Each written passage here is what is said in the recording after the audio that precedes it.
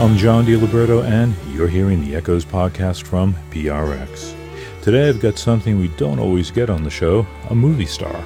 Rebecca Pidgeon is not only a great actor who has been in films like Homicide, The Spanish Prisoner, and The Heist, but she is also a very good singer-songwriter.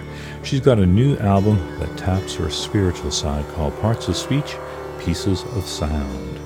Before we get to that, I want to tell you about Echoes Online. You know, you're probably going to be traveling somewhere where you can't hear echoes, but you could take the perfect soundtrack with you by getting a subscription to Echoes Online. Echoes Online gives you 24/7 on-demand access to Echoes shows. There's also exclusive online-only streams and Echoes shows without the talking, just the music. Just get the free Echoes app on your cell phone, and you can take Echoes with you pretty much anywhere you can get a signal. Whether you're lying on a beach in the Caribbean, bombing down an interstate in the Midwest, or moving through the ancient sites of Europe, Echoes can score your journey. Go to echoes.org to find out more about Echoes Online.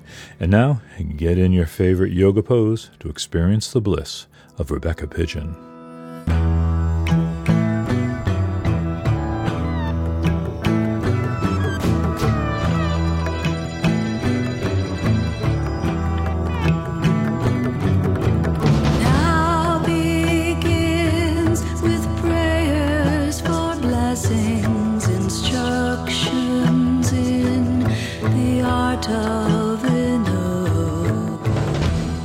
I'm always a little sketchy on movie actors who decide they want to be musicians, but today I've got someone who defies that bias, Rebecca Pidgeon.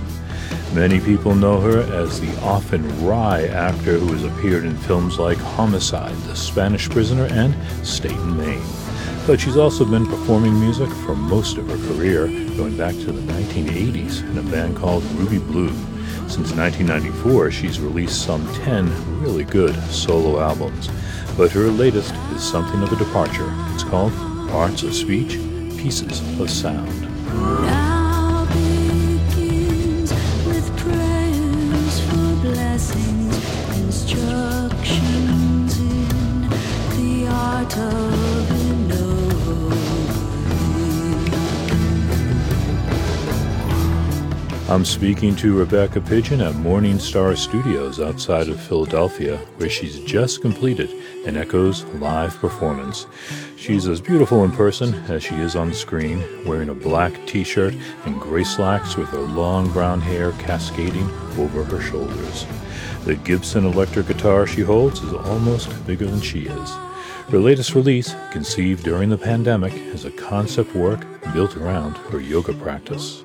It refers to these yogic practices of, particularly in pranayama, where you're using sound forms in the breath work, but it's mental. I always use the example of the mantra Om. When you recite it in your mind, it creates a reverberation within you. And apart from focusing and quieting the mind, it prepares the ground for a sort of inward journey that's very profound and often surprising. From that description, you might think she's recorded a chant or meditation album, but that is not the case. And a quick listen to a song like Rudradeva would quickly disabuse you of that idea. Rudradeva is another name for Shiva, and it's connected, God is connected with the element of fire and thunder and destruction, and is there to destroy and also to be terrifying, to destroy the Shadrapus, the sins that were all the negative qualities. And I struggled with that one. I had the musical form, but I had a sort of tune, and I had the lyrics, and I kept singing it, and I shared it with a friend of mine who I trust, and he said, "No, you're not getting it. Somehow you're just not getting it." And so I'd go away and try again. And he said, "No, the vocal's not doing it." In the end, he said, "You know what? You have to be insane. Just let rip. Just be unrestrained. It's about a demon of destruction. Well, not a demon, a god. A terrifying deity. You have to be insane." Thundering through the howling storm, my fiery arrow will flash and burn. I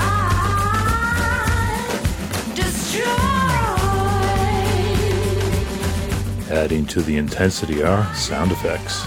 There's Morse code in it, there's helicopters, there's, sounds from Vietnam War, battle and destruction. It's supposed to be wild, and it is wild.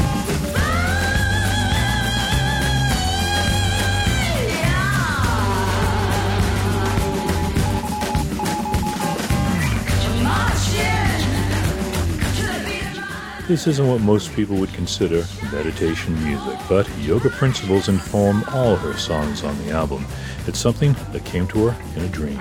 This sounds stupid, but I had a dream that I was in a class in a lecture hall, and the lecturer was teaching the sutras, and he started playing a drum pattern, and he said, "I know there's somebody here who can sing this. Please sing it." And I thought, oh no, he's talking about me. Oh no, I can't. How could I possibly start singing in front of all of these people just out of the blue? And then the teacher said, "Don't be afraid, just sing it." And so I thought, well, I've been instructed not to be afraid, so I'm going to sing it. And I did, and I put it down in a memo the next day, and then continued to like it as the day went on. And so thought, well, I guess this is going to be a song. What will it be about? And then I thought, well, it was about the sutras in the dream, so let's make it about the sutras. And as I continued studying, I'd started to write a few songs, and then as I got into the process, I realized, wait, I'm writing a song cycle, and I think it's going to be an album. I'm going to take my language and break it into parts of speech and have a separate word in each. I'm going to take the words and break them into sounds, and I will sing the sounds to you, for you to put them into order, you to give them sacred meaning, as I cannot and I do not. Syllables dancing through the air, sending like so many prayers, riding up upon my breath to you. The only It's a concept album, and it's a journey through these chakras, which are esoteric energy centers in the body, according to Sanatana Dharma, ancient yogic wisdom. And apparently very peopled by all sorts of deities and all sorts of personalities going on within us. And as I said, it can get metaphysical and psychedelic. But when you are bordering on a meditative experience, there's an inner world that's fascinating that you didn't know was there. And I started having experiences like that, and that inspired me to write these songs. She's actually been into yoga from a very young age.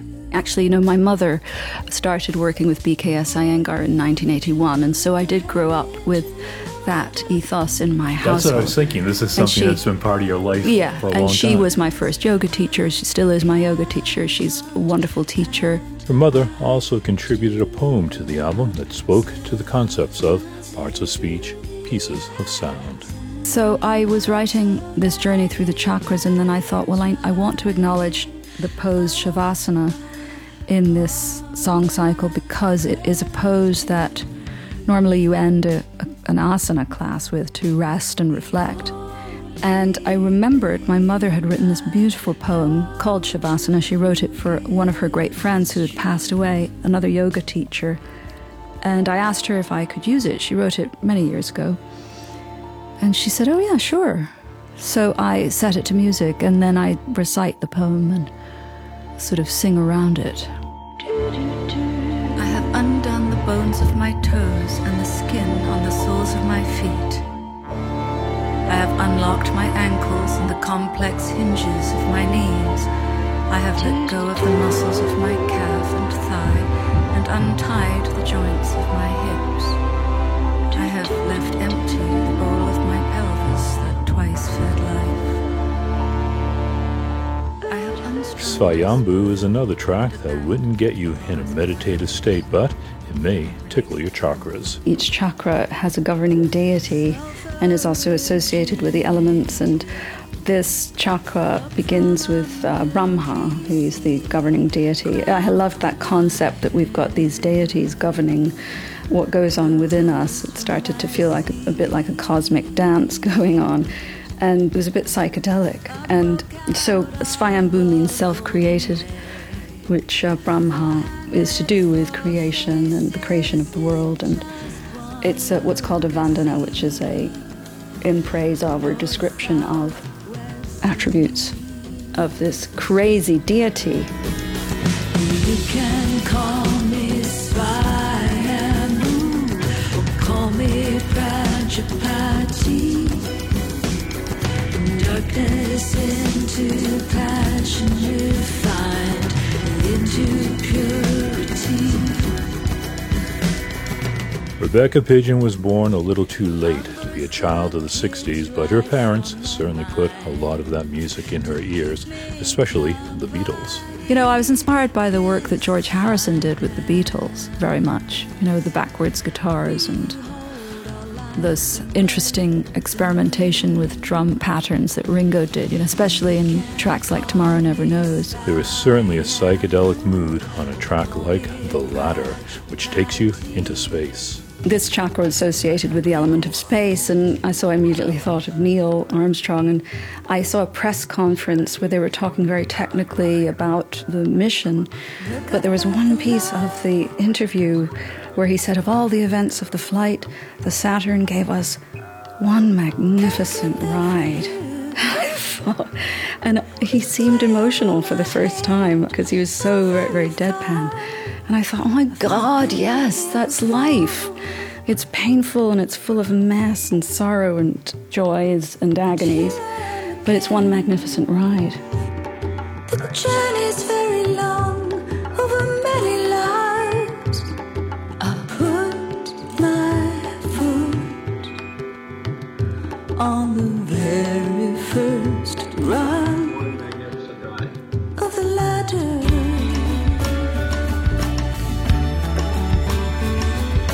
Like a child opens its eyes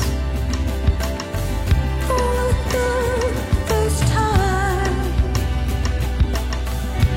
upon being born.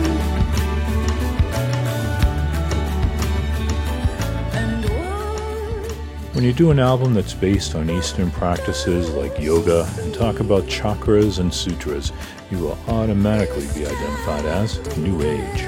I feel depressed about that term, though, because I don't like New Age music. The inspiration for it is, yes, you could say, to do with metaphysics, but I think the music is really sort of contemporary, alternative, fits in that category, although it's using some world music elements. see the light across the sky. Seems like it goes on forever.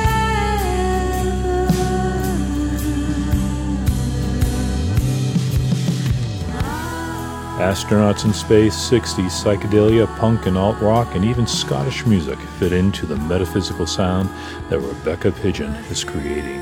You can hear it on her new album, Parts of Speech, Pieces of Sound.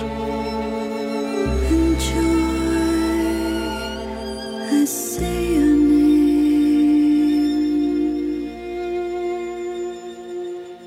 I will have a link to Rebecca Pidgeon's album, Parts of Speech, Pieces of Sound, in the posting for this podcast. Just go to echoes.org. That's echoes, ECHOES.org, O-R-G.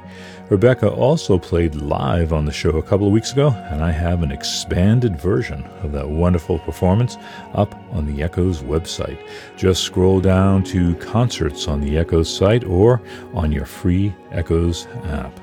I'm John DiLiberto. Next week in the Echoes podcast, I've got the reunited band Delay Tactics, who recorded their last album 38 years ago, but they have a new one, and I'll talk to them about it. This has been the Echoes podcast from PRX. See you next time, tonight on the radio somewhere in the country or at Echoes Online, right now or whenever you want.